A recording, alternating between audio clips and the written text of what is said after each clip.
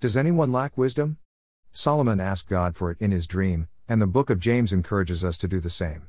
5 If any of you lacks wisdom, let him ask of God, who gives to all liberally and without reproach, and it will be given to him. 17 But the wisdom that is from above is first pure, then peaceable, gentle, willing to yield, full of mercy and good fruits, without partiality and without hypocrisy. James 1:5, 3:17 NKJV. These verses from the book of James, written by Jesus' half-brother born of Mary and Joseph, give us a good definition of divine wisdom. This wisdom comes from above and works in our hearts, a true gift of God. Divine wisdom makes us a reflection of God in His loving nature. It focuses our love on others before self, deferring our needs to theirs for their benefit. Wisdom allows others to be the center of attention and helps us to rejoice with them rather than give way to our own envy and selfish ambition.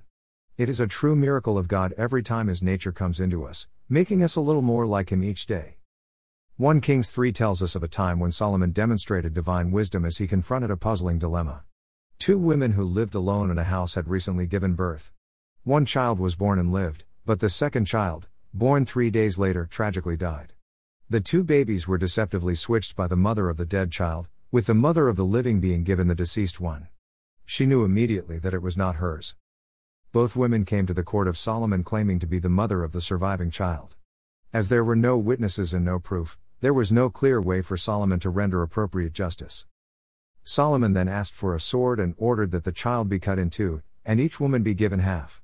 The mother of the living child was horrified and pleaded to give her child away rather than have it be killed, while the second mother thought that this would be a fair solution for all. 27 So the king answered and said, "Give the first woman the living child, and by no means kill him, she is his mother."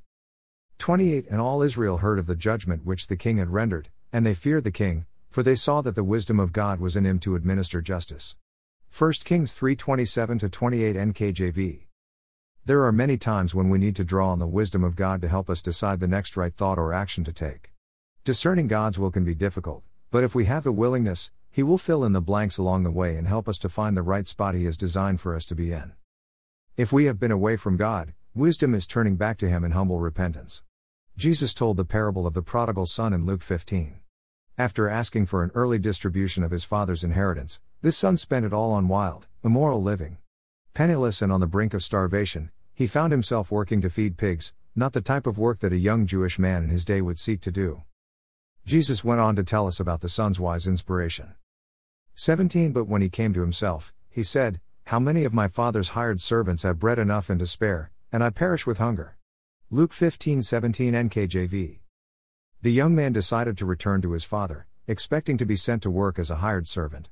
But the father was waiting for him and was overjoyed at his return.